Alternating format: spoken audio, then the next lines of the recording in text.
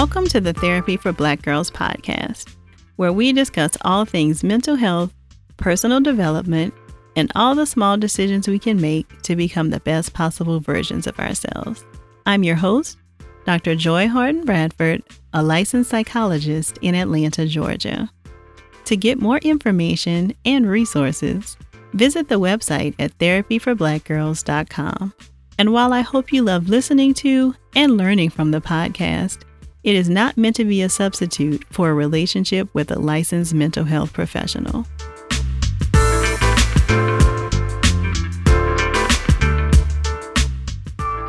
Hey y'all, thanks so much for joining me for session 24 of the Therapy for Black Girls podcast.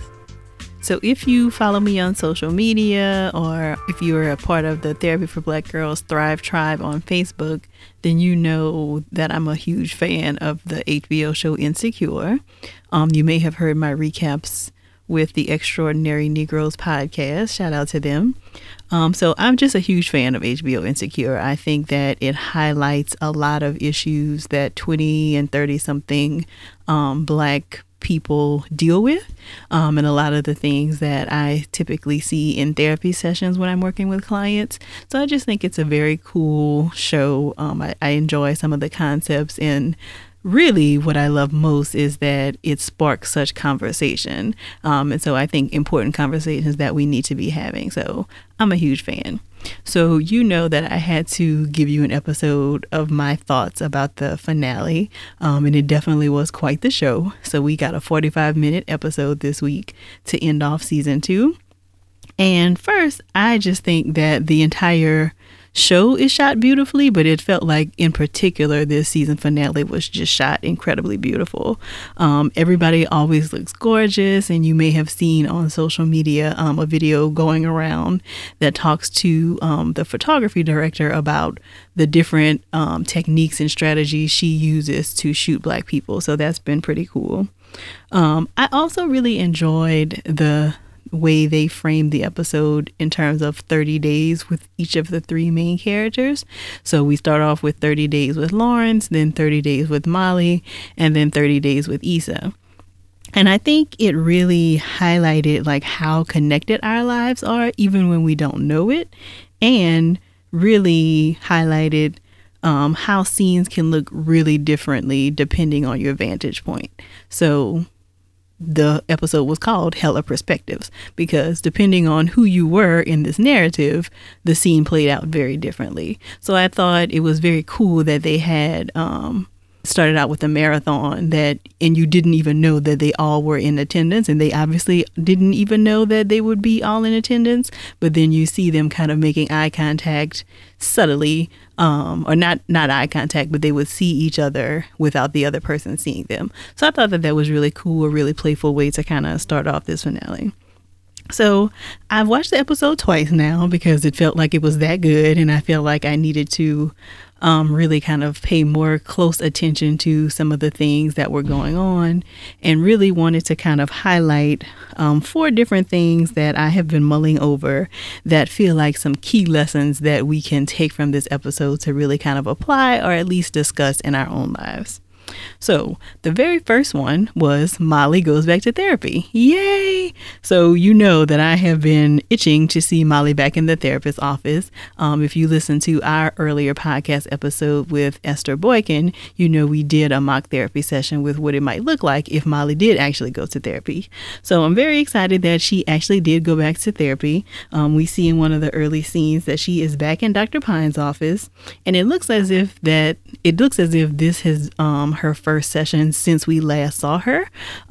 She made the comment that she felt like Dr. Pine was getting all in her business and kind of projecting things onto her, which I don't think was accurate, but completely valid for her to feel that way.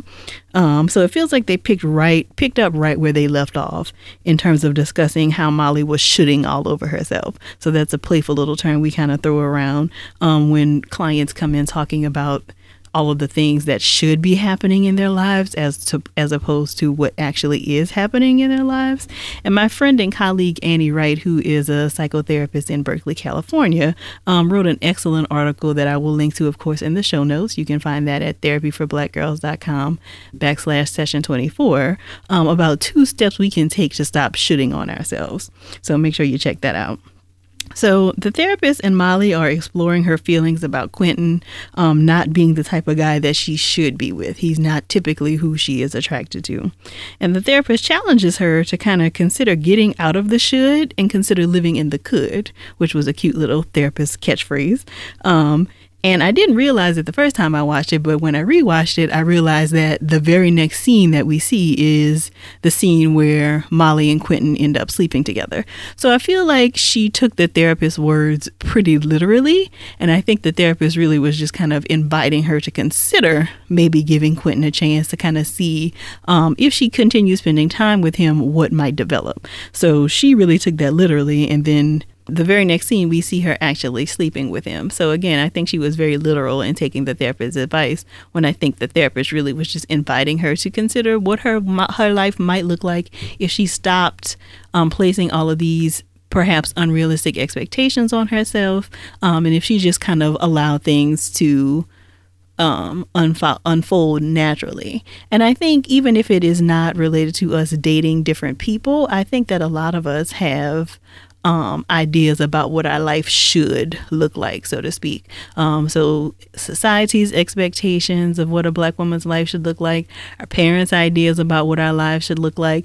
And I think a lot of times we don't actually sit with ourselves to discover what we actually want, so we kind of have this either invisible or visible, sometimes we have actually written it out, plan for our lives, and don't really kind of check in to see, where did this plan come from? Is this something that feels true to my core, or is this something that I have developed because it is what should be happening for my life? So I think we can learn that lesson from this scene and this interaction with Molly and Quentin and the therapist, in that to challenge ourselves about what are the shoulds we have in our lives. The second issue I'd like to highlight related to the season finale was related to Black girl friendships. So shout out to all of the sisters who have wrote incredibly amazing articles talking about the way that Insecure really highlights Black girl friendships. I definitely will link a couple of those in the show notes, because I think that they really give you more information about why it feels like this show in particular is so important in the way that it highlights friendships.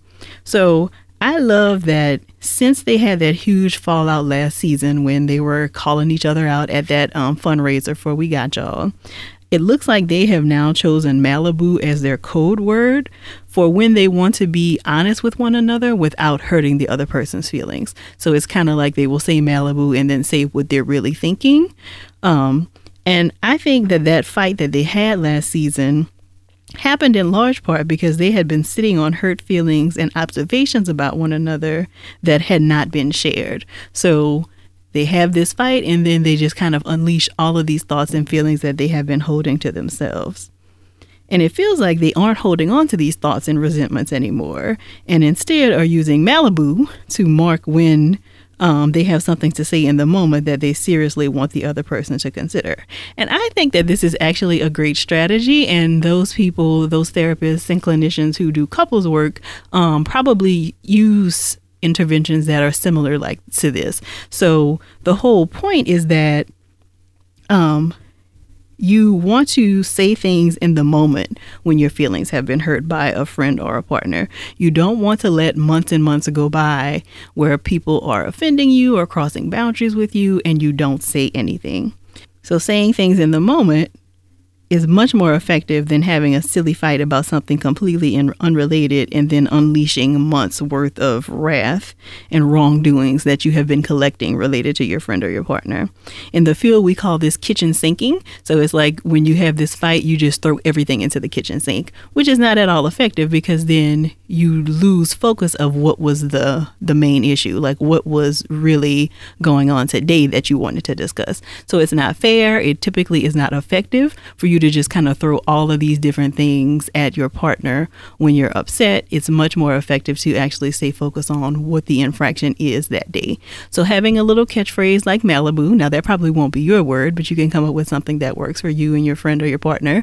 Having a little catchphrase allows you to kind of slow down the conversation, to stop in the moment, and really be very intentional and immediate in addressing your feelings.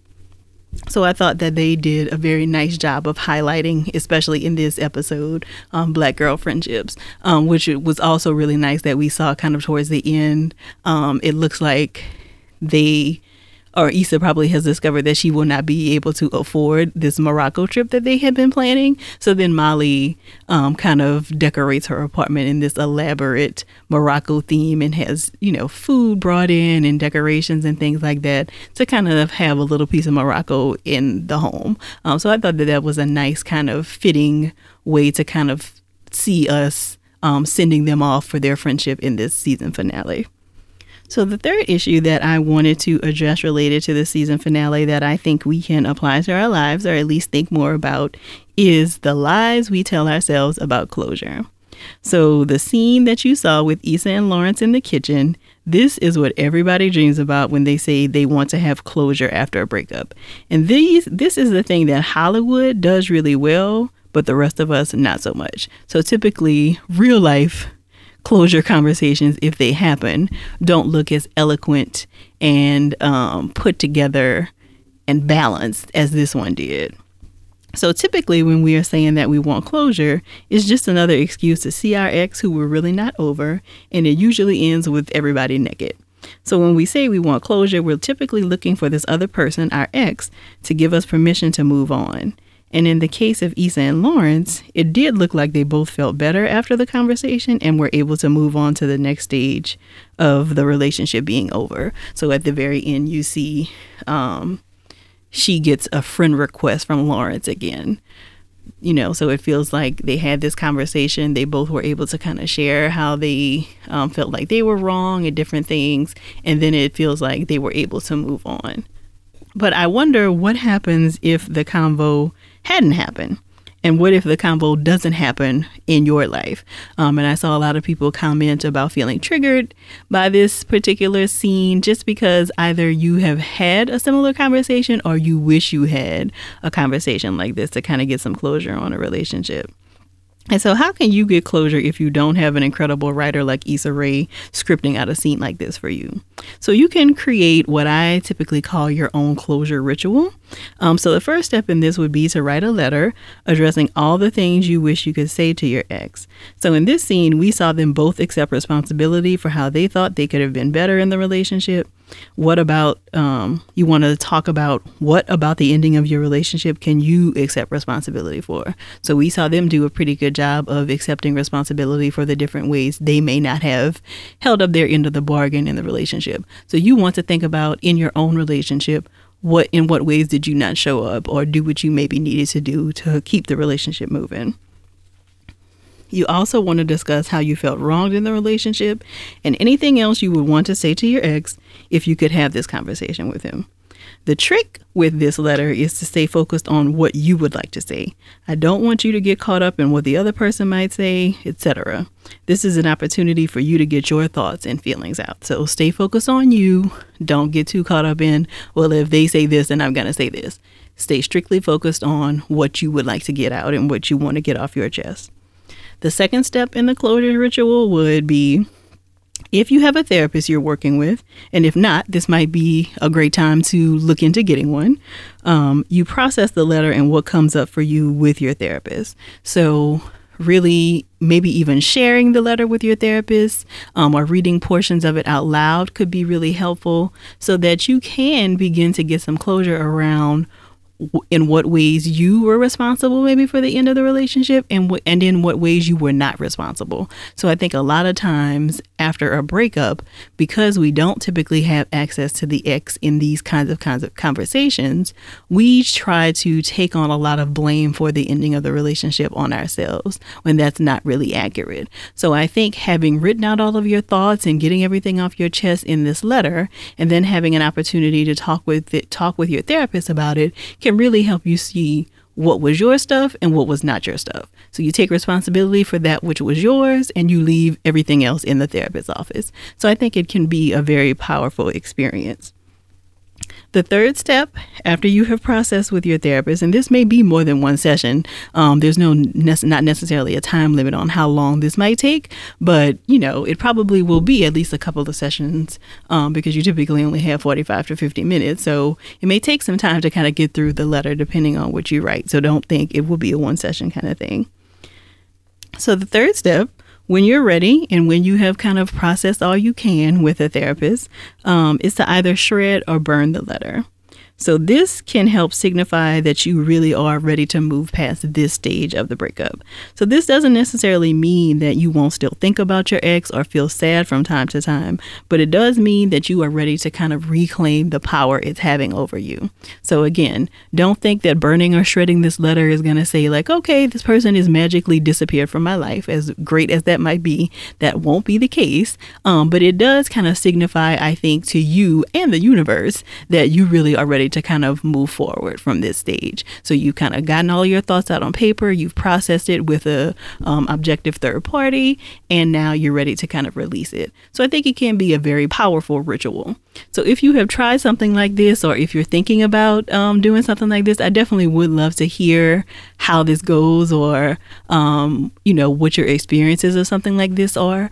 Or if you have a different kind of breakup closure ritual that you have developed for yourself or your friends have done, then I'd love to hear that too. You can definitely share that with us either in the Facebook group. You can find that at therapyforblackgirls.com/tribe, or you can use the hashtag TBGInSession on Twitter or Instagram and let me know what your closure rituals look like. And then the final scene that I had to absolutely talk about was the flash forward scene. So I think that this scene had all of us pretty deep in our feelings, myself included, because it was a classic Issa dream sequence. So you see her imagining what it would look like for Lawrence to propose, and then for them to get married and get pregnant and come home with their new baby. So all of this kind of flashes right before her eyes. And I think that it was pretty poignant to me and stood out to me, especially because it feels like it was very relevant to what I discussed in session 16 of the podcast. So if you haven't listened to that one, then you definitely want to check that one out after this one. I'll link it in the show notes so it's easy for you to find. Because when I talked about still holding on to your ex because of what they represented, this is what I meant. So we saw like this 10-second depiction of what this looks like. So sometimes we will hold on to a relationship, not necessarily because it's good for us or because it's what we truly want, but it's what will check off these boxes and things we think our life should look like. So we get caught up in envisioning what the future looks like. We sometimes miss thinking about whether this person is actually a good partner for us. And I think it was particularly relevant because it really highlighted many of the reasons why we have trouble letting go of our ex after the relationship is over. Now, personally, I still don't really think that Issa and Lawrence make a great couple, at least based on what we've seen. But they do have a lot of history. They really love one another, as you heard them share, and they're comfortable with one another. And I think that's what often keeps us stuck in relationships. So it's a major part of why I think Issa cheated in the first place, because the relationship really wasn't advancing, but it had been a long time. They were comfortable with one another, and she didn't really feel like she needed to end it, right? So I think it's arguable about how good of a guy Lawrence is. I've seen debates on that back and forth. But I don't think there is any denying that they had a lot of history and were very comfortable with one another. Like in each of the scenes where we've seen them together, besides that fight they had last week, we've seen them kind of continue to playfully banter with one another about like the Frank Ocean pillow and what happened to her wall when he was there waiting for the couch. So it's clear that they still have a connection with one another. And so it feels like nothing was necessarily really wrong. And I think that's why she didn't end the relationship. And I think if we're honest with ourselves, a lot of us have found ourselves in situations like this where nothing's really wrong, but nothing's really right either. So I do think that this scene in particular can kind of challenge us to think differently about how we're showing up in relationships, or to kind of reflect on what has happened in the past. So minus the cheating, I think that breakups like Issa and Lawrence that happen even though you both still love one another are sometimes the hardest to get over. And I think it's a good reminder that sometimes we simply need to love other people from a distance, because it takes more than just love to have a fulfilling relationship and for a relationship to really continue to work. So those were my thoughts. Those were kind of like the highlights that stood out to me in the scenes and interactions that I thought were most applicable to our own lives, and things that kind of give us fodder for discussion and reflection. But I would love to hear any thoughts that you have, any scenes that felt particularly poignant to you that you want to discuss more. We've already had a pretty lively discussion in the Facebook group. So if you want to jump into the Facebook group to share your thoughts, I would invite you to do that. Again, you can find that at therapyforblackgirls.com/tribe. That's TRIBE. So we can continue having that conversation. But if you don't, and you want to just share your thoughts on social media, you can find us on Twitter at therapy4BGirls, and you can find us on Instagram and Facebook at Therapy for Black Girls. And make sure that you use the hashtag TBG in session.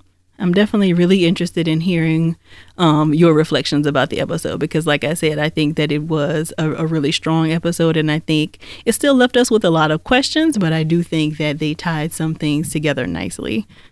So you will notice that I didn't talk very much about the whole situation with Molly and Dro, and the situation where we see Issa knocking on Daniel's door at the end, because I feel like that could go like a lot of different ways, but definitely we can have some of those conversations on social media or in the Facebook group if you're interested. So please remember that if you are looking for a therapist in your neck of the woods, then you can look in our therapist directory. You can find that at therapyforblackgirls.com/directory. And if you are a therapist and you would like to share your information with the hundreds of Black women who are looking for a quality therapist in their area, please make sure to check out therapyforblackgirls.com/being listed. Again, all of this information will be included in the show notes. So I'm absolutely looking forward to hearing your thoughts, and looking forward to continuing this conversation with you all real soon. Take good care.